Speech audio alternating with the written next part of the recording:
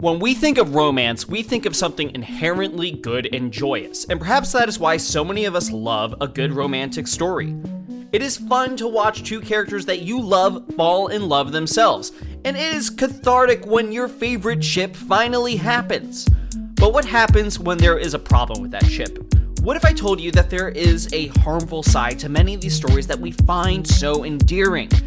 And what if I told you that looking for love that we find in all of these stories can not just be hurtful, but outright dangerous? This is The Return of the Movie. And hello and welcome everyone. It is The Return of the Movie. I'm Ben and I'm here with our guest this evening, Callie from the Melanin Muses podcast and Urban Jedi. Hi guys. And also in the booth we have Kenny. Kenny, say hello. Kenny, hello. Yeah, Kenny, can you give us some positive encouragement from the booth? You got this. Yeah, we are here with a especially interesting episode tonight. I feel like the last two episodes have actually been spurred on by the conversation that we had with you, because this one's all about romance in media. We had a brief conversation about this when we were talking about toxic fandoms, and it turned into something that everyone on the team said, okay, we have a lot going on here. We gotta get Callie back on the podcast and actually go through this, though. So here we are, and Callie's back on the podcast. Real quick, though, I have to give a shout out to someone who couldn't be here. We had a call-in system placed for him. Our other contributor, Matt Kime, who is out in LA. He's one of our other content creators here. He helped me with coming up with the trope list and the outline for today. He did a wonderful video on the Before trilogy, which is a romance trilogy, which doesn't happen often. I think it's one of the only romance trilogies to ever exist. And it's fantastic. Go check out that video. He did an awesome job. Sorry we couldn't have you tonight, Matt, but we love you and we miss you. Good riddance. Kenny! Positive encouragement! I'm kidding. I love you, Matt. I love you. Oh, okay.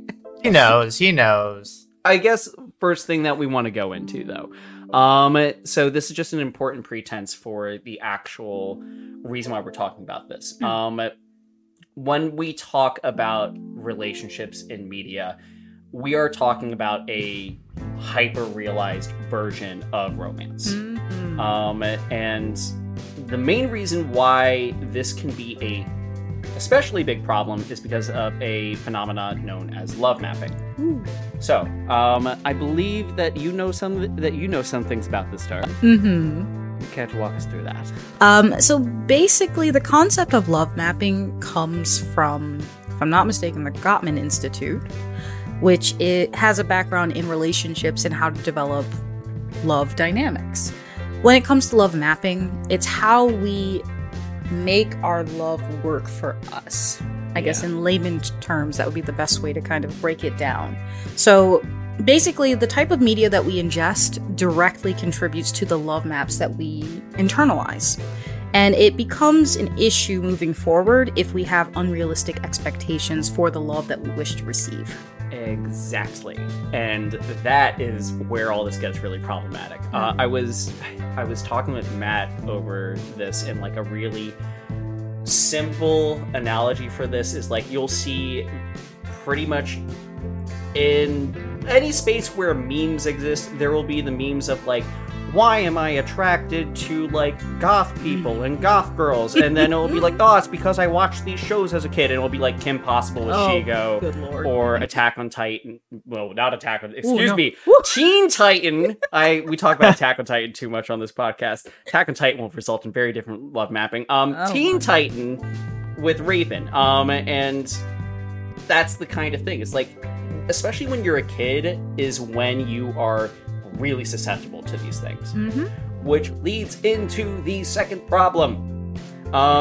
Most romance is targeted at women, but also, in particular, younger women. The little ones. The little ones. And this is kind of where we get into the Disney Channel original series world that everyone is familiar with, because there was a spot around, I want to say, 2006 to 2014, where they especially decided that their target audience was going to be young teen and preteen girls. Yes. And that's when a lot of the tropes that we're going to be talking about today just show up in Disney Channel, even though a lot of the tropes that we're about to talk today are not good tropes. No.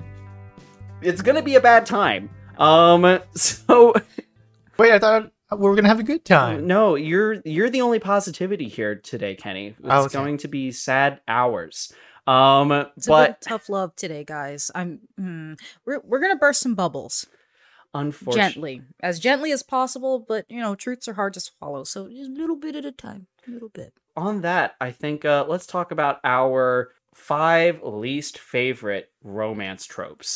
So, to start with number 5, this is going to be the lightest of all of them. We're going to talk about one that I personally like. Me too. And that is friends to lovers. So this is anyone that is in fanfiction world. This is a tag for a reason. And this is the phenomena of like, you grew up with this person. You're really close. You're best friends. And then a relationship forms.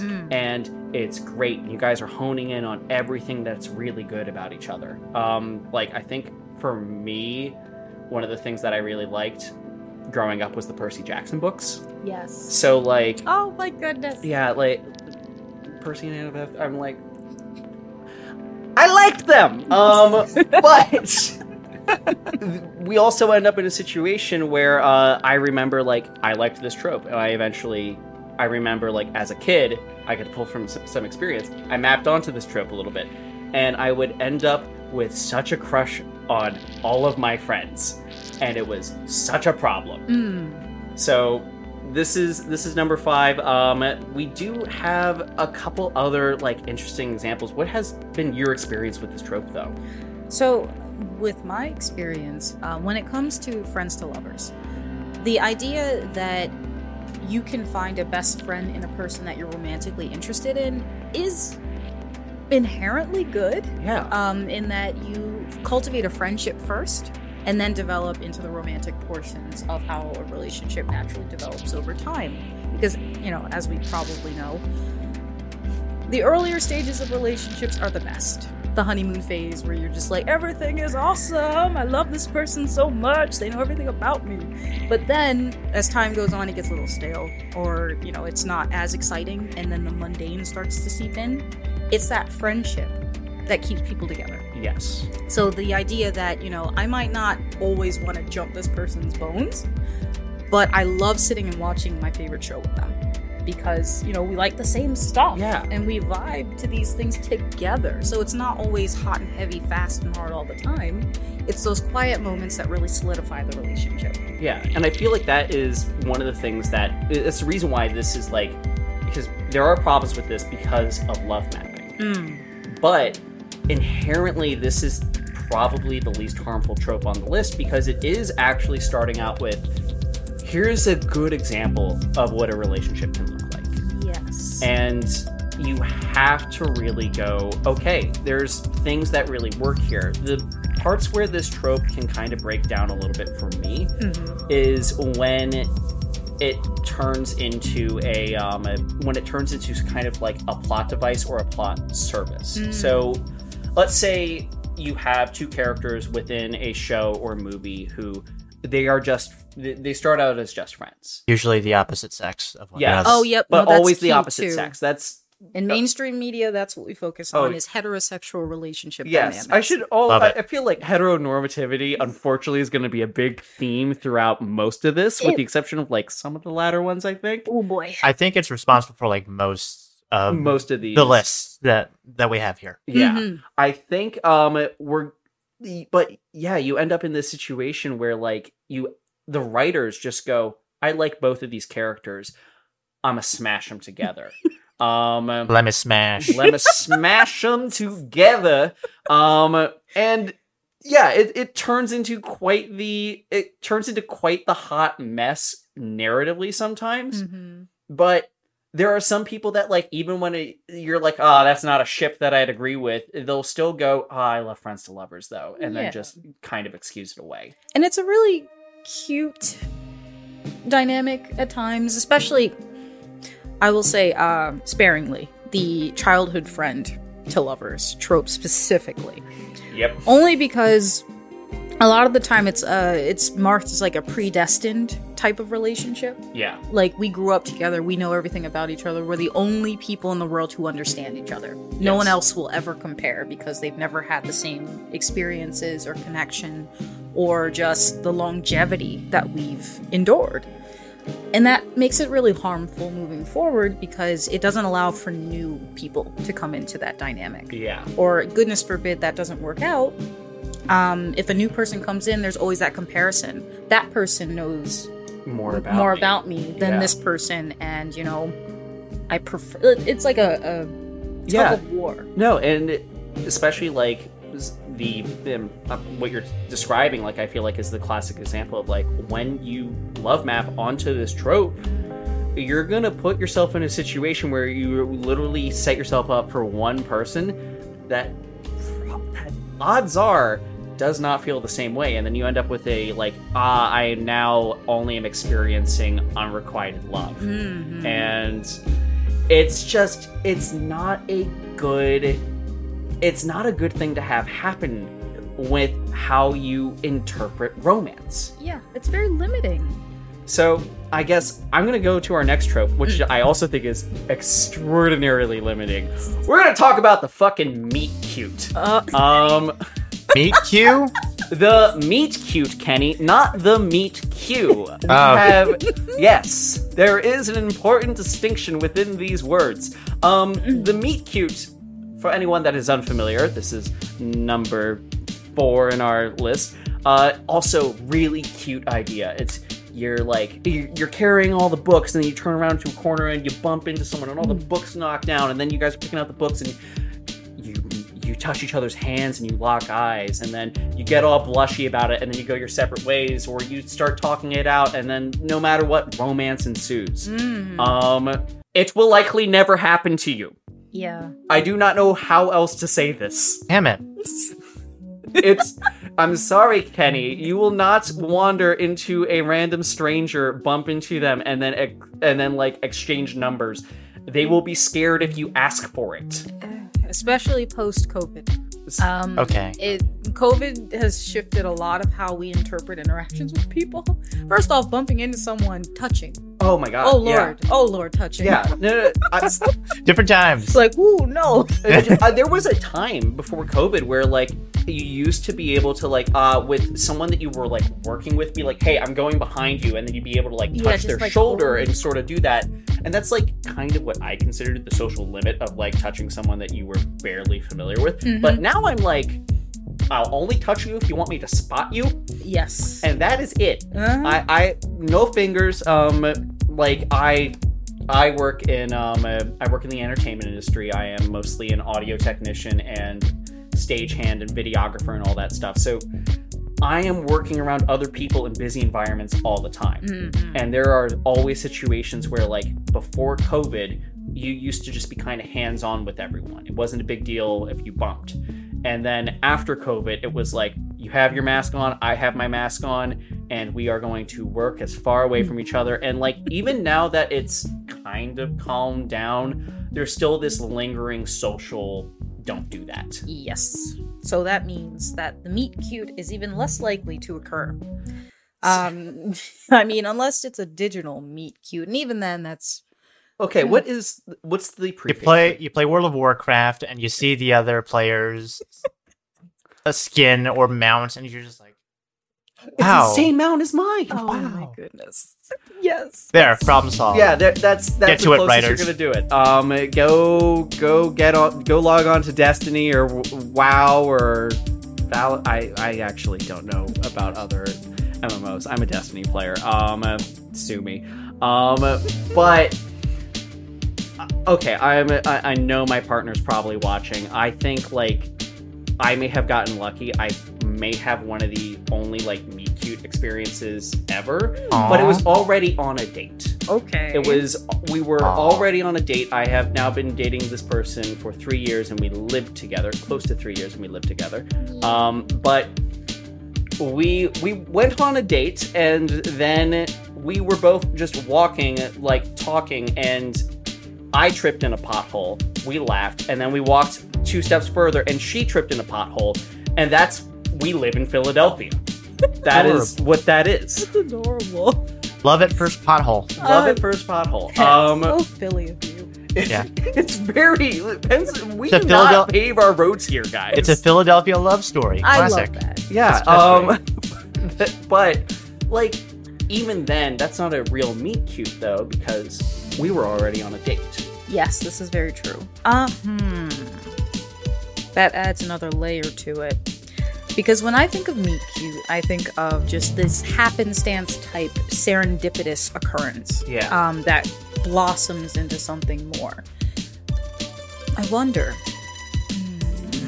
Are you familiar with Meet Joe Black, the movie? I am not familiar with Meet Joe Black. Nope. Oh, okay. So this is a movie that came out, I wager, late 1990s. It's starring Brad Pitt and has what's his name? I forgot. But basically, he is the Death, and he goes on a vacation. So in order to go on a vacation for Death, he has to inhabit a recently deceased person's body so that he can masquerade as that person on the plains of the living. And he does that. But the funny thing is, the guy whose body he's inhabiting actually just met a beautiful woman. And he... I think I have seen this. You may have. I haven't. Okay. Haven't, but it's like... I don't want to spoil too much of it for anybody who hasn't seen it, but it's a very there's like saturated movie in that... Yeah, is there like a hotel and someone gets hit by a bus? Am I thinking of the same thing? Something like that. I know the gif, if that's the case. Brad Pitt getting hit by 2 taxis. Okay, we may all be on the same movie. We may not be. If you know in the comments, Please let us know. yes, Please. I could be way off. But, yeah. But I think what a disaster. It's a perfect example of meet cute and how that trope kind of perpetuates itself, because he like essentially falls in love with the woman at first sight, and he decides that he wants to be with her, so he starts orchestrating these situations where he's closer, they get to know each other, he meets her father for a business type thing, and it's just very reminiscent of how we can fall in love at any moment with anyone, even a supernatural being who's only here for vacation. And it's kind of like, it's lovely. It's a very lovely concept. Yeah. But, no. You know, oddly enough, we didn't put Monster Fucker on the list, so... I was actually thinking Weekend at Bernie's for this. This sounds like Weekend at Bernie's. Oh, yeah, Lord. a little bit. But that's, different trope. We missed our opportunity. It's not on the list, guys. Sorry. So... Let us know in the comments below if you want us to talk about Monster Fuckers. Honestly, there's room to talk about it, but we do not have that prepped. You know what we do have prepped? The love triangle. There we go. So this nice is... segue. Thank you. So this is... I feel like I shouldn't have to explain this one. But you should. I should, because it's a media literacy podcast. There we go. It is you have someone who's torn between 2 people. They're in love with person A. Usually it's a woman with a man, with 2 men, and really, really, really like him. And then you have this other dude who is a perfect foil to the other person that they're in love with. Mm-hmm. And now this individual is torn between both of them, which, I mean, the first example that anyone should be able to think of in the modern era would be Twilight. I knew you were gonna. I was gonna. Of course I was. That goes with Meet Cute too. I haven't watched the movies because I. Well, I have. Okay, well, I'm sorry. I watched the first one. I watched them all. I read all the books too. Oh no! I promise you, I the hero we deserve. I'm. Lord have mercy. I want to ask. I know. I probably know the question, but is it true that like when you're reading those books, it feels like you're reading someone's personal diary that should never have been published? Yes. Especially the one where Edward goes away. I forgot which one that was. But yeah, because it's just, I'm sorry, but please continue. Oh, no. I'd just like to add the love triangle, what we call a love triangle. I disagree with the term love triangle. It's not a love triangle, it's a love corner. I see, yeah, because it's just this. Yeah. It's just two guys just cornering a girl. Ooh! So, In order for it to be a love triangle, we would need pure bisexual energy throughout the entire thing. This Yeah. is true. In which case, if they were smart, they could just polycue it and there's no conflict. yep. But I guess that doesn't make for a great story. Not in a heteronormative society. No. No. Definitely not. So I feel like as far as how problematic this trope can obviously be from a love mapping perspective, is everyone remembers high school. You all remember the drama people in your high school. That's I'm not saying that because they were theater kids, which they were, but because I'm subtweeting someone on that for sure. Oops. But as you're entering that, especially in high school, sometimes in college, you end up with the person that is torn between two people and sometimes dating two people, but they don't know about and is essentially cheating. And I'm going to say the reason why this is where it is on the list is because when you start replicating this trope or trying to repeat it in real life without like honest communication between the people because you can be in a situation where you have two people that you really like. That's possible. Oh, yeah. But to go about it in the way that most movies and books and anything that needs conflict for a story to happen, you're going to end up with the overall bad thing that all these tropes do not cover, which is communication. Yes. And when you start doing this really early on, you can end up in a situation where you have really, really bad relationship habits within your other relationships. Agreed. So, like, I'm talking like if you're, this is a little bit of conjecture on my part, but like if I'm going based off of the idea that okay, your habits when you are earlier in life set you up for the rest of your life. I am also presuming that if you were in situations where you were torn between two people, dating two people, and essentially cheating on two people, you're also more likely to end up cheating on people later in life. Very much so. And I kind of want to piggyback off of that, using the Twilight example specifically. Okay. The character of Bella does not know what she wants.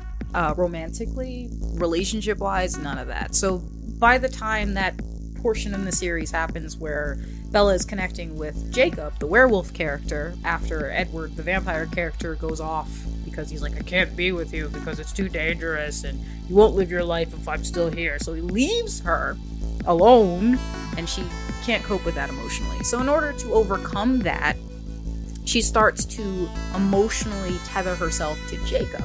Yes. Now, mind you, Jacob is portrayed as a younger person to her, but he's also very, very smitten. Sorry, excuse me? Yes, like she's high school and he's maybe a couple of years younger than her. Oh, okay. But he's still in high school, right?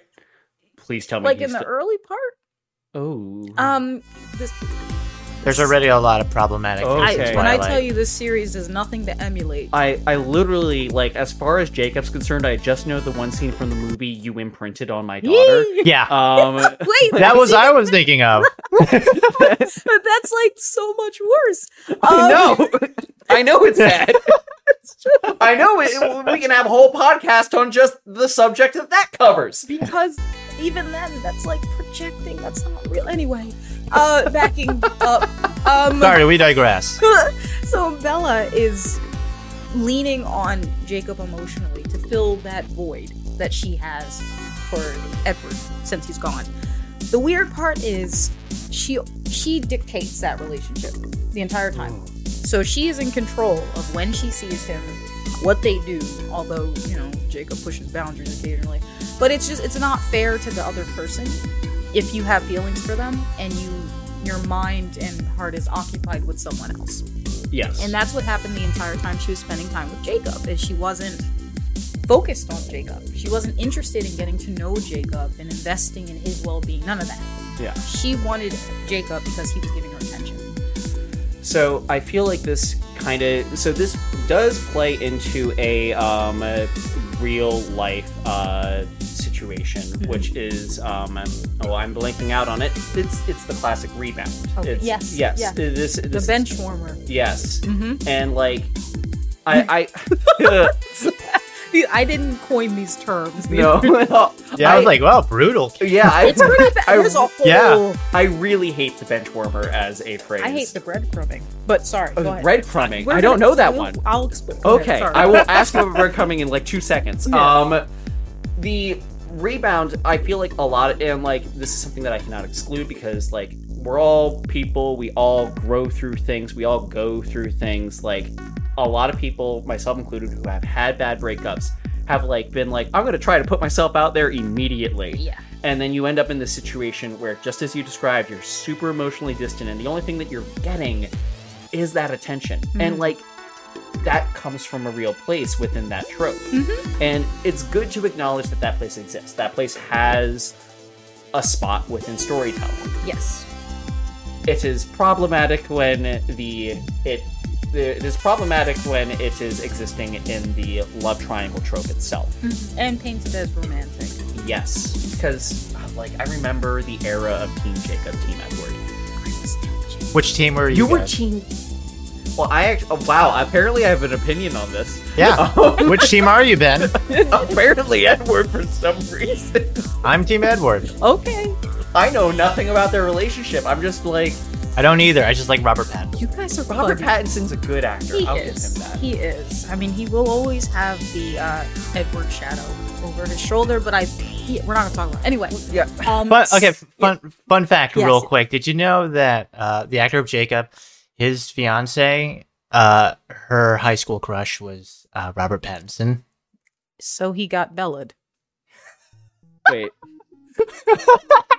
Poor boy. No. Taylor Lautner, I'm so sorry. Oh, God. Yeah. I'm so Yeah. sorry. So sorry, man. Can't catch a break, man. That nothing. I was about to say nothing good came from the Twilight series, but we literally just talked about the fact that Robert Pattinson is a gem. Yeah. So thank you, Twilight, for giving us Robert Pattinson, even though technically speaking, Harry Potter may have given him to us. But I would wager that, and I think that's where my boat is. that's where your boat is. Cedric. Fuck Twilight. Cedric. I need to know what breadcrumbing is Okay. right away. So, for those of you who don't know, breadcrumbing within this romantic relationship dynamic type thing is when you have someone who likes you, and you know that they like you. So you'll do little things to keep them around you. So it's not necessarily like you don't really have any full intention of engaging them romantically or even having like a romantic interaction at all. You're more so saying, hey, like you'll pop up out of nowhere. Send them a text message. Hey, are you free tonight? And they're kind of like, you know they like you. So they're going to be like, hell yeah, I'm free. What would you want to do? So you go out, have a good time. Okay, see you later. Bye. And then you don't talk to them for like 6 months. So that's the word for that. And as you start to, you might say, okay, the reason people breadcrumb, it's kind of like, the story of Hansel and Gretel with leaving the breadcrumbs so that they could get home from being lost in the forest. You lead someone on by giving them small pieces to keep them coming back to you. Yeah. And it's not a good way to do. Some people don't do it on purpose. It is. I would argue that whether or not manipulation is intentional or though, it is still manipulation. This is very true. So, like, yeah, So I have absolutely been on the receiving end of that before. I don't know if I have been, maybe like in high school I've been on the giving end of that, but like, holy, I did not know there was an actual phrase for that. I was just like, wow, I got many times ghosted in my college years. Same here. That's how I was feeling about that. Same here. Wow. Okay. I my world just got shattered by that. Well, that's interesting though, because it's kind of creating this situation where you're struggling in order to like actually keep into a relationship, which leads us into number 3. No, number 4 on our least favorite love tropes, which is gonna have to be the struggle love. Now, we talked about this very briefly on 2 episodes ago when we had you, but this is the trope of literally you are in this romance and it's hot and heavy and you're going through it, and then honeymoon phase sort of ends and you end up in the sort of opposite situation of what we talked about being the ideal thing about friends to lovers, where you guys actually aren't very well made for each other. Nope. And you're watching two, in this case, in media, you're watching two characters trying to make this relationship work no matter what. Yes. Despite the fact that they are obviously not made for each other. Yes. Ooh, I have a perfect example. Go ahead. Have either of you seen Malcolm and Marie? I have not seen Malcolm and Marie. Okay. No. I thought you were going to say Malcolm in the Middle. And I was also shook, but I was also... I was like, interesting direction, but go on. I will say, in Kenny's defense, if you say Malcolm regarding a piece of media, I will shoot to, we're about to talk about Malcolm in the Middle on the return of the movie. Like, I was not prepared for that. Write that down. Write that down. Write that down. Malcolm in the Middle podcast, next episode. So, like, what is it about Malcolm and Marie that really sets this in, though? Okay, so Malcolm and Marie, for those of you who don't know, is a film that came out a few years ago. It's filmed completely in black and white and takes place in one location, which is the home of a prestigious director who just won an award for a movie that he put out. And that's Denzel Washington's son. Please forgive me for not remembering his name off the top of my head, but and Zendaya, the actress from Disney Channel. So the two of them are a couple in this movie. He's the director. Yes. And she is the actress. But she was not the actress in his movie. It turns out throughout the story you learn that they've been together for a really long time. Through very, very traumatic and dangerous situations together. And his entire movie was basically her biography. But he cast another actress to play her. In his film. And so that was the point of contention, the entire movie. The entire movie basically is one really long argument. This is a recent movie, and I now completely remember what you're talking about. This came out during 2020, I think. Well, 21. 2021. I know that it was filmed during lockdown. Yes. I remember the story behind this. I didn't... Yes. There was a certain period on this channel where we were like, we have to watch all the Oscars. And then like Matt, Alex, and I killed ourselves watching all the Oscars. And we're like, we're probably not doing that again. Because it's a lot. Anyone that does Oscar coverage, the amount of media coverage that you have to do in order to watch all of that and actually have an informed opinion is astounding. Oh my. But going on that, there's actually... So that's a perfect example. Mm-hmm. You end up with a really toxic situation, and the movie is kind of playing into that. So I have another important question. Does the movie end with them staying together? Yes. Yep, okay, Hashtag that was the... spoiler alert! Nope, that's important for the topic of the podcast, because I needed to know if it was a subversion or not. No. I'm real briefly going to talk about something that we've covered on this channel before. In particular, Matt has, who is, again, not here, but he has a fantastic video. Go click in that corner if you're in the video version later on, or if you're in the audio version. Well, you could also click that version, but it's fine. Moving on, though. So, in the Before trilogy, so these three movies, they're all about sort of like slice of life romance, and they're all a subversion of everything that we just talked about. There is a meet cute, sort of. There is a really blooming relationship. There's not really a friends to lover aspect, but it is in its own way a deconstruction of romance movies in its time. And this was originally, these movies were shot back in the 90s, but then they kept coming back, and I think the latest one was in the mid to late 2000s. So in the final one, you end up following this couple, and they're now at a much later point in their life. They're married, and they're having actual problems throughout their relationship.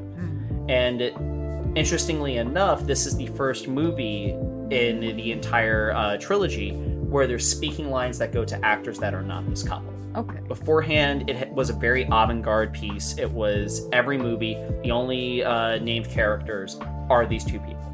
And like, if there is a speaking line, it's very, very small. But suddenly, you're now being thrust into a situation where you're comparing and contrasting this married couple that's having problems within their marriage, as people do when they get older, because life happens, and people's motivations will start to either drift, and there may be issues about communication, or there may be issues about just what life is doing to you in that moment and how that can affect your relationship. Oh yeah. But you're suddenly having these characters now having all these problems, and I feel like this movie doesn't necessarily go into the struggle love aspect. It is a struggle love movie because you're watching these characters debating whether or not they're going to stay together or not. Mm-hmm. And I believe the ending is ambiguous, but the director and actors were like, we totally believe they got together, but I think that's just because the director and actors shipped the couple so hard. But you end up with a situation where this movie is now giving you an example of like, you're pushing through in a really hard part of your relationship. And clearly, it has been really, really good before.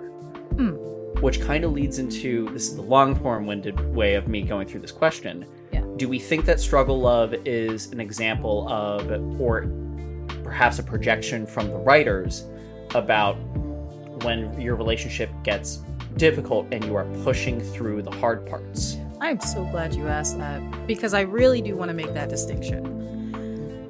There is a very big difference between struggle love and a rough patch.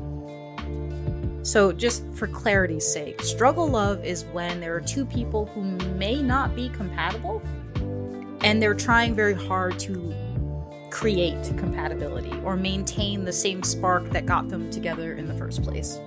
One thing that's unfortunate and very hard to hear is that not all relationships are meant to last. Different relationships have different seasons, and for various reasons, but there are times where you need to let go, whether it's for the benefit, your personal benefit, mental health reasons, emotional health reasons, physical health reasons. But that is not if your partner is cheating on you multiple times. Now, obviously, infidelity unfortunately does happen.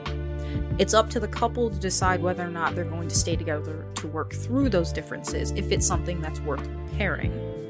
Struggle love would be staying with someone even though you know they're not committed to you at all. Yeah. Or you've had the same issue over and over and over again, but neither person is willing to make a change to it because they want to maintain the status quo. Domestic abuse situations are the same way. God, I feel like a lot of older movies, like a lot of like golden age of cinema will just have a ton of domestic abusers that still end up with their partner at the end, and it's barely touched upon. Struggle love. That's not a rough patch. If someone is willing to strike you in anger or otherwise, they're going to do it again. And unfortunately, like, until you get to the crux of that, until they're willing to seek help to, overcome whatever anger or, opposition they have, that's a safety concern. Yeah. And staying in those situations, kind of like in the situation with Malcolm and Marie, there was a lot of emotional abuse there. There was a lot of verbal abuse. There was touches of physical abuse, but it was more manipulation and degrading someone emotionally. So it's like that struggle love. That's not true love. That's not real love. It could have been love at one point, but is now eroded into something completely different. And I feel like the real example of like where this can get really ugly in real life, especially like, again, we're talking about these tropes because if you imprint on them, especially at a young age, and you end up love mapping to it, this is the kind of situation that can set you up to be the prime target for an abuser later in your life. Or just as bad, if not worse, you could easily end up becoming said abuser without seeing a problem with it. Yes. Now, this is not the end all. That's a very blanket statement. There's a lot of other things that feed into this. But as far as a media conversation is concerned, that's the thing that I feel like is inherently like where this can go wrong, why you need to be aware of when a trope is being used. Especially like this is one that is so close to the top of the list because I can't really think of a positive example of this other than like it's a trauma response. Yes. In many cases, yes. Yeah. I wanted to throw out a piece of media. It's not a movie or a TV show. It's actually a stand-up comedy special. Have you guys ever heard of Daniel Sloss? No. No, but do go on. I strongly recommend you see his special called Puzzles. Or no, Jigsaw. It's that whole special was him going into just love in general. And his relationship with love. And the reason why it's called Jigsaw is that his dad explained, spoilers a little bit, but watch it because you'll have a good laugh. You'll have a good laugh, okay? I'm not giving away the punchline of a joke or anything, but more of the thesis of the show, where he sees his life as, because his dad explains it to him, your life is like a jigsaw, like, you know, but everybody's lost their pieces. And as we go through life, we're finding different pieces to put together to form our, you know, picture. Yeah. Like, you know, one corner is our job, one corner's our hobbies, one corner's family, etc. Yeah. And his dad explained to him the centerpiece is your significant other, where like, you know, someone will complete you, and that is such a toxic thing that he learned. But no, the jigsaw metaphor works, but what he figured out was that the centerpiece is happiness, not your significant other. For his dad, his centerpiece was his mom. Yeah. Because they were just both disgustingly in love with each other, right? And he went on to say that we are a generation, because of media and the things that we watch, we are a generation that, or, well, blanket statement, but in general, we are terrified of being alone. We are terrified of being alone, so that we will latch onto the first thing that we will that we see, and just struggle tooth and nail for it, because that is better than being alone. So then, once you do something like that, the ultimate question is, like, you know, 1, do I let go?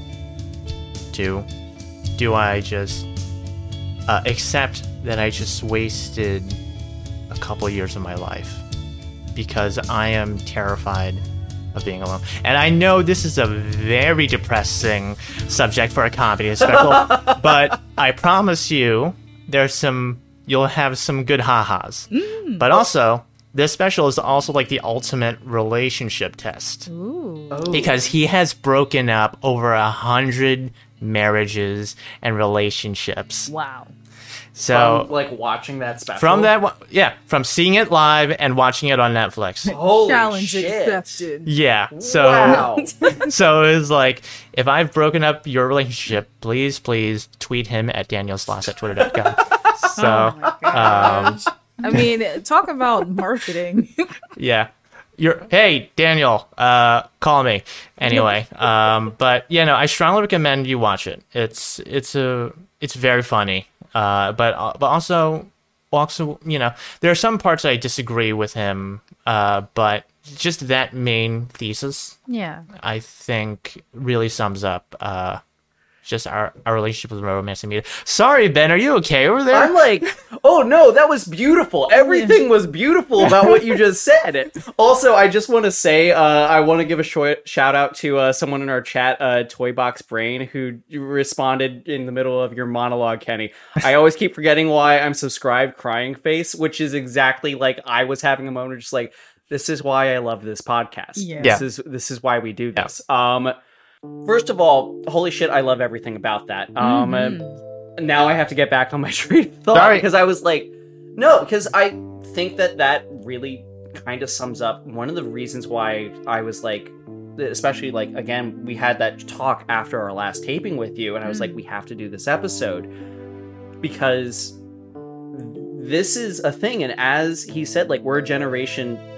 The entire opening thing that I said of why these tropes are bad, why they're harmful, and why we can see their effects is because of fucking Disney Channel. Because every single trope that we're talking about is a plotline in a Disney Channel show that we all watched as kids. Yes, the target audience was young girls, but they had a large percent of boys that were viewers, and if you remember what watching television was like, you watched what was on in the time slot. This is Yep. true. So you watched it regardless. Yes. So, fuck. That's great. You put it beautifully. So I'm now going to move on because that's where we are at. This last one, this is the most egregious one in my opinion. My favorite. It's your favorite. I despise this one. I know people that really, really like it. And I always say they're wrong. Enemies to lovers is a bad take. It's a bad trope. Ooh, hot take from Ben Collin. From Ben, apparently. Going into again imprinting and love mapping, and also just explaining this for people that are not familiar with enemies to lovers. I guess they don't read fan fiction. We are talking about when two characters start out as literal fucking enemies. I am talking like Kylo Ren and Rey from Star Wars are like the most classic example. These are two people that are designed systemically to hate each other, and eventually will come into some romance. And 9 times out of 10, it will be pretty fucking forced, actually. I felt zero romance from those two. Like, it was like, I think that barely qualifies, in my opinion. Thank you. Like, yeah. It sucks. It sucks. It sucks. It's bad. And yes, it is fun to read. It is there. It is fun to watch when it's done right. Again, the example that I just gave is like that is an example that was birthed from literally a studio executive being like, I see that Raylo is shit that people really like, and that's why they put it in there. Even though all the romantic work that had been done previously was with Finn. Thank you. I was rooting for them. I was rooting for them. It made sense from the plot. Otherwise, because at the point that they were that, Finn had nothing to do except be a romantic interest. Thank you. But also the dynamic that they were working with, their backstories. Yeah, it made sense. I promise that we avoid talking about Star Wars on this fucking channel because this Star Wars is too much to go into. You can't escape. You can never escape Star Wars. What this boils down to, though, is like, I think this is the worst. This is one of the worst ones to get imprinted on because it can lead into what we just talked about with struggle love. Yes, it can. It is absolutely a gateway to end up in a real life struggle love. You don't want to be in a real life struggle love. That's a bad place to be. Yes. You said I'm allowed to curse, right? Yes, you're allowed to curse. Okay. Fuck so many times. I have to keep reminding. No, it's fine. Okay. I will give you credit from a podcasting standpoint, though. Thank you for keeping that in mind because it is a real thing. If we release stuff in explicit, it gets passed around less in the iTunes store. Yeah. That is a real thing. And if you are just learning that in the stream or on the podcast, now you know. That's a real thing. Okay. We use explicit. Okay. We take that risk. All right. Well, here we go. So, when it comes to enemies to lovers, the weirdest thing about that is when you have people who don't vibe at all. Like they actually hate each other. But that goes into the idea, there's a thin line between love and hate. The opposite of love isn't hate, it's apathy. It's when you don't give a fuck about the other person at all. Like they don't show up on your radar because they're not important enough. Hating someone is the other side of loving someone. But that's why it's such a dangerous trope. Because hate is more like resentment and like vengeance or wanting to get back at someone or hurt them. As opposed to providing them love, care, compassion, and everything else that you need from a partner. So if you have a relationship based off of how much someone despises you, for whatever reason, that's not a good way to start anything. No. And even if you go into that passionate, like hate fucking, I guess, that passionate roll in the hay that maybe translated into something else, it's hard to maintain that. That's a fire that burns very brightly and goes out just as quickly. Yes. And I think a lot of people enjoy the danger or the romance that comes with it because, little known fact, when we experience fight or flight, our parasympathetic nervous system starts to go crazy because we identify something as a threat or something that is life-threatening. When we find someone attractive, but they trigger that in us. Some people might confuse that with love, butterflies, or, sexual arousal. Yeah. But in reality, it's your body's warning signs going off saying, this is a bad idea. But people go for that high that comes with it. Yeah. It's an arousal. Yes. Arousal. So Yes. that could be both anger, fear, or sexual. Yes. Yeah. First of all, yeah, horrifying actuality of that trope. And one of the pieces that that's one of the reasons why I find this trope kind of egregious. And I do see comments that are from the fan fiction people already in the live chat that are like, I love it. It's great to read. Fan fiction is great, not in a real life capacity. Fan fiction's great.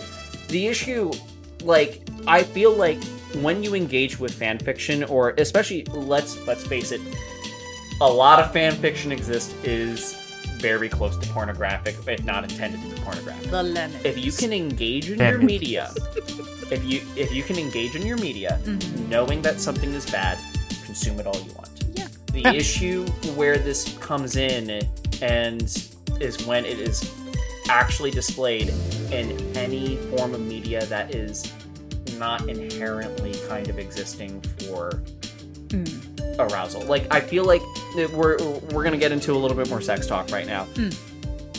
The line between porn and reality is a real fucking thing that you have to acknowledge. And yes, porn media literacy is just as important as actual media literacy. This is true. So, and this can extend into things like understanding how BDSM works, understanding understanding that something that is displayed as a fantasy on film is not actually okay in a real life situation unless you're role playing. What is that called? Parafetish? Sexual relationships.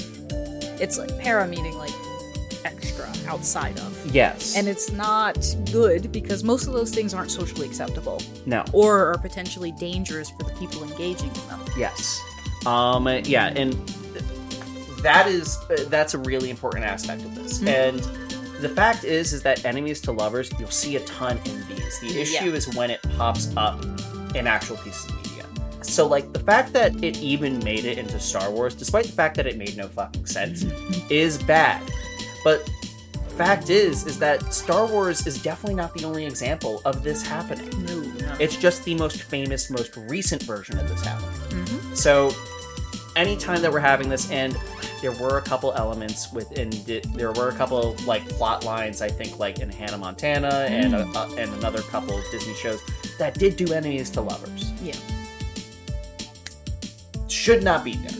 And I struggle with the reasoning behind it because I understand it from I don't understand it because I don't actually like the trope at all.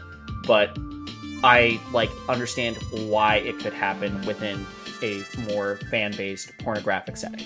I do not 100% understand why it would happen in someone's actual writing. I forget the anime trope name for it. When character likes another character, but that character is baka, or Tsundere. Yes, something like that. Yeah, yeah, I think that's it. Yeah. Neon Genesis Evangelion. Oh, gee, money.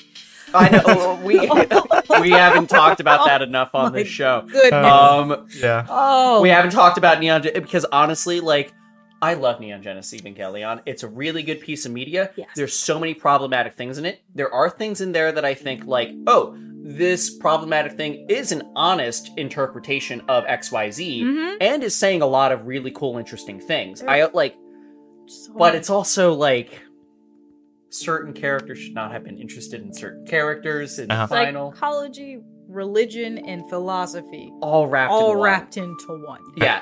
I will say, if you have not watched Neon Genesis Evangelion, all of them.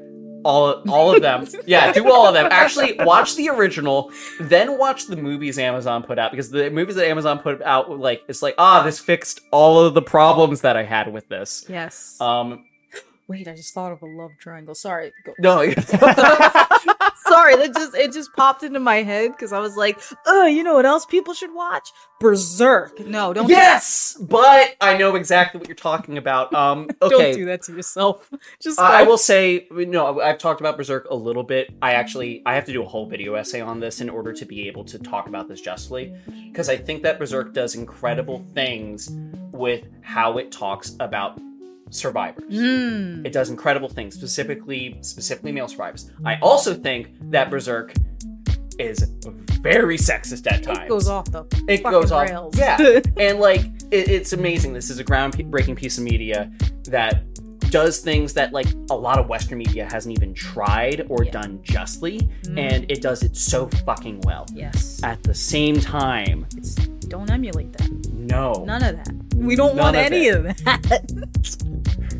And there is I don't really think that enemies to lovers exist within Berserk, because I think Berserk is smart enough to know that it's a problem. Because I will say Berserk I think it's a little bit smarter. It is. No, definitely. I was thinking more Casca and Guts. Yeah, Casca and Guts that's the only. So for those of you who don't know, without me spoiling too much, as far as the enemies to lovers trope within the Berserk series, initially the character Casca, who's the right-hand man of Griffith,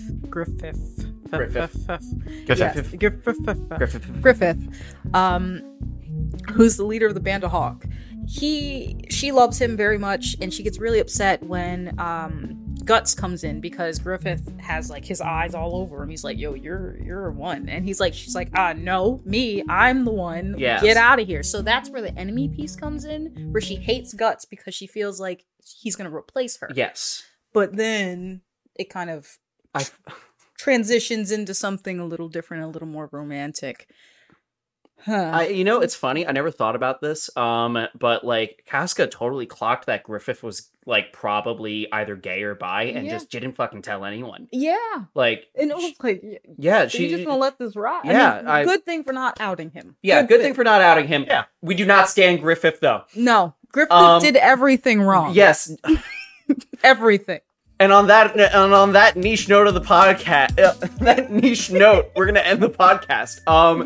Thank you guys so much for watching tonight.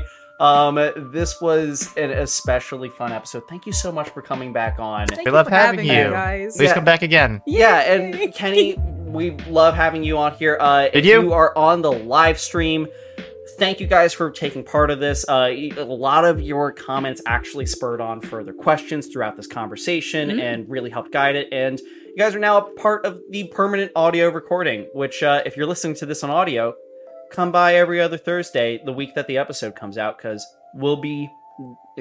every other Tuesday, the week that the episode comes out, because we will be doing this. And yeah, on that, it's the return of the movie. Bye-bye.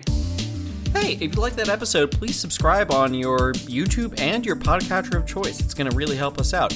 Also, we are like super close to monetization right now, which is absurdly crazy. And if you do those things and help us out, we're going to be able to make more of the show. That's freaking nuts.